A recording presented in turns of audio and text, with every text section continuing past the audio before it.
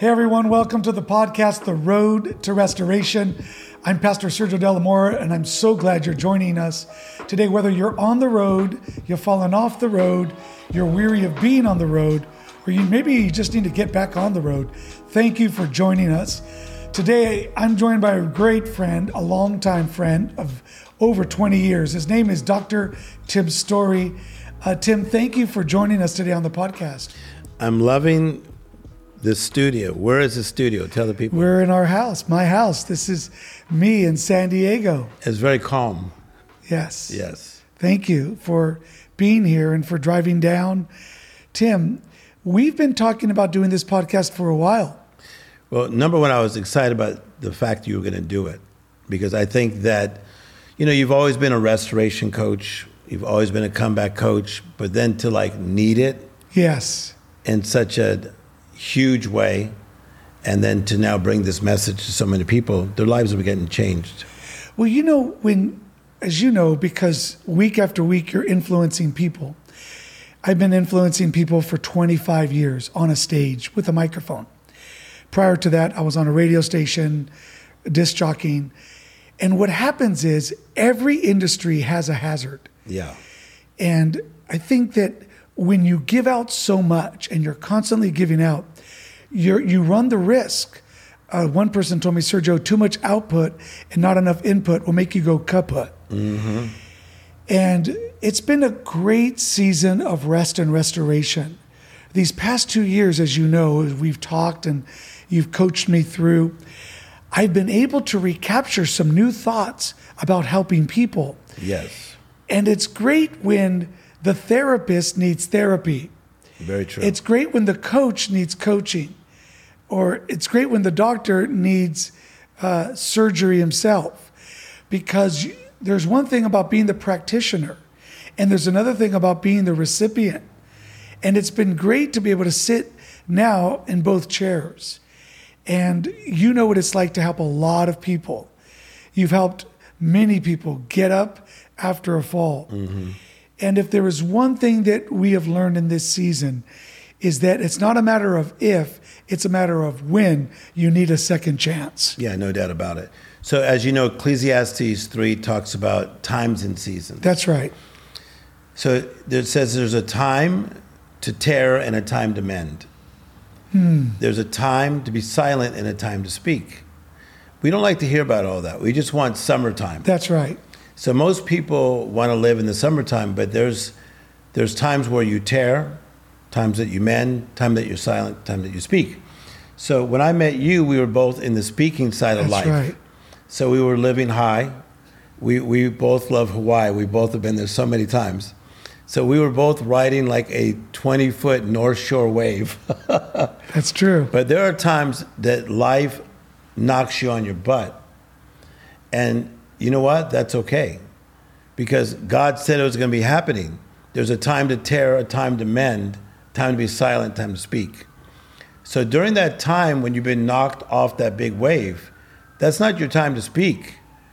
That's your time to mend. It is. And I think for a doer, for a goer, for a person that's always creating, I think the greatest fear is silence. Mm-hmm. Because we're so moved by the future. One time this person said, Sergio, you live in the future and you visit the present. I want to talk to him about helping people get second chances. Because I really believe this. There is a phoenix factor to life. Yes. We know the Greek mythological bird that burns up, goes to ash, and from the ash rises a new bird that's greater than its predecessor. What have you learned about second chances? And let's help some people who today sense, I've bottomed out. Is there a new wave for me? Yeah. So great question. And I love what you talk about with the phoenix. So I see life as two phases: recovery, discovery. Recovery is recovering from our past and our present. So let's say if your family had addictions in them or mental health challenges, that's recovery of the past, but also recovery of the present. That's a recovery zone. But then you have your discovery zone, and that is what God is unfolding now. What most people do is that they either camp out in the discovery zone or the recovery zone, but really you can do both. So Jesus took 12 disciples and took them to recovery, discovery at the same time. So he was constantly having to give them new chances because they were in the recovery zone on the way to the discovery zone. When people are in the recovery zone, I've learned this just in my journey. Everything is quiet, everything slows down, and you feel like the world has passed you up. Of course. So what do we tell people who feel like the world has moved on without you? You would need a different perspective. Okay. Because if you look at life through the lens of what we would call the secular world, of social media, of television, of movies, that everything is hurry up and get it, chase it, I'm on my grind, I'm beating the sun up. That has nothing to do with God. Absolutely not. So God says, I'm the author and the finisher of your faith. So from the beginning of him being the author to the finisher, hopefully is going to be a very long time. Then the Bible says that God takes you from glory to glory. That's dimension to dimension. But it doesn't say it's all going to happen like so quickly. So I have come to be okay with the stuff in my life that's still in the recovery zone. I'm still recovering over the fact that my brother died from addiction. I'm still recovering from the fact that my father died when I was 10 in a car accident. And I'm at the age that I'm at, but I'm still in recovery. I've discovered that as well, that the road to restoration is a road that doesn't end until you get to heaven. Mm-hmm. Ultimately, the road continues. What happens is we make detours. We take an off-ramp. Yes. And like the GPS will tell us, stay on the road. And somehow we'll get enticed by an off-ramp. Maybe we can get there sooner. But the reality is we all have to take the journey. Like everybody wants to arrive, but nobody wants to take the trip. I've discovered that when we're in the recovery zone, we feel like people have moved on without us, when it's true that maybe life is moving on, but God knows where you are, yes, knows where you need to be, and knows how to get you there. So I love what you're saying. So let's stay with the metaphor of arriving somewhere. So if we decided to take a drive today from San Diego to Florida, as we take off on this trip, in about a day or two, we would have bugs on our windshield. Have you ever been driving somewhere and all of a sudden you get bugs in the windshield? Okay. Yes. Florida can be the worst. So when there's bugs on the windshield, a lot of people get thrown off in life. Like, oh my gosh, I thought I had the perfect marriage, but now there's bugs on my windshield. Or I thought my kids were perfect, but now I'm realizing that they're struggling in certain areas. That's bugs on the windshield. So in this journey called life, there will always be bugs on the windshield. Wow. So we all have bugs That's in the great. windshield. But bugs in the windshield, they can cause you to be delayed. They can cause you to detour, and they can cause you to be devastated. So watch how powerful this is. I've been delayed because of bugs. I've been detoured because of bugs. And I have been devastated because I did not clean off those bugs on my windshield. So in the recovery time, do you think that's the time to clean off the bugs? No doubt about it. And so the cool thing about the God process is everything he's about is renewing yourself daily. Yeah. For my mercies are new every morning. So if you could find the rest stop, you know how when we're driving across town, across the country, you have like a rest stop, or you could go to the gas station. Yeah. There's actually designated rest areas. Exactly. So I have found at this stage of my life, I have to clean the bugs off my windshield on a daily basis. That's why every single morning I do an hour devotion. Not to teach it, not to speak it, because I need it. I need to keep the bugs off my windshield. What are some of the bugs in helping people? Because there's people listening right now. Yeah. And their mind is going. What are some of the bugs that you've seen people normally need to clean off, and sometimes they avoid cleaning off. Okay, but you're asking somebody that has been life coaching people for all these years. I was mentored by the best, Dr. Helen Mendez from USC. So this is not me just coming up with stuff on the fly here. Yeah. Okay. That's why I'm asking you. All right, so here's the deal. Is that a lot of what people deal with is unrealistic expectations. Wow. Just because you can sing doesn't mean you're going to be a star. Just because you're pretty doesn't mean you're going to be a famous model.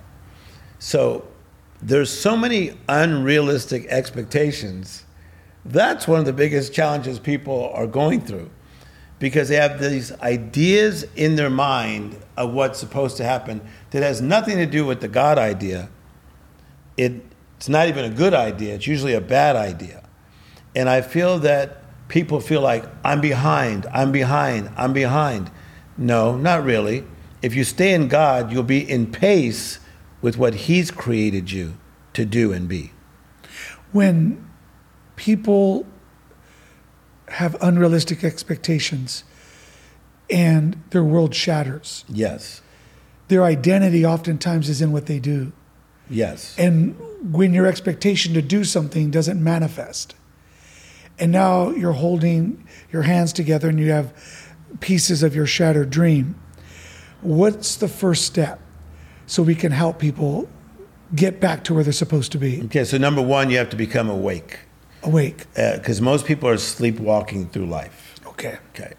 Secondly, you have to take inventory. So I used to work at a place that was like working at Levi's. Mm-hmm. And on Saturdays, once a month, we had to see how many jeans you had, how many shirts you had. So we had to take inventory. Most people don't take proper inventory of their lives. Wow. Because you're an old school DJ, you remember you got to check yourself before you what? Wreck yourself. Okay, then. Come on, somebody. All right, so you become awake, you have to take inventory. I take inventory of my life. I realize I'm not 25 years of age. I'm okay with that. I realize that I'm still working through things in my life. I'm okay with that. So you become awake, take inventory. Number three, here's where you come in.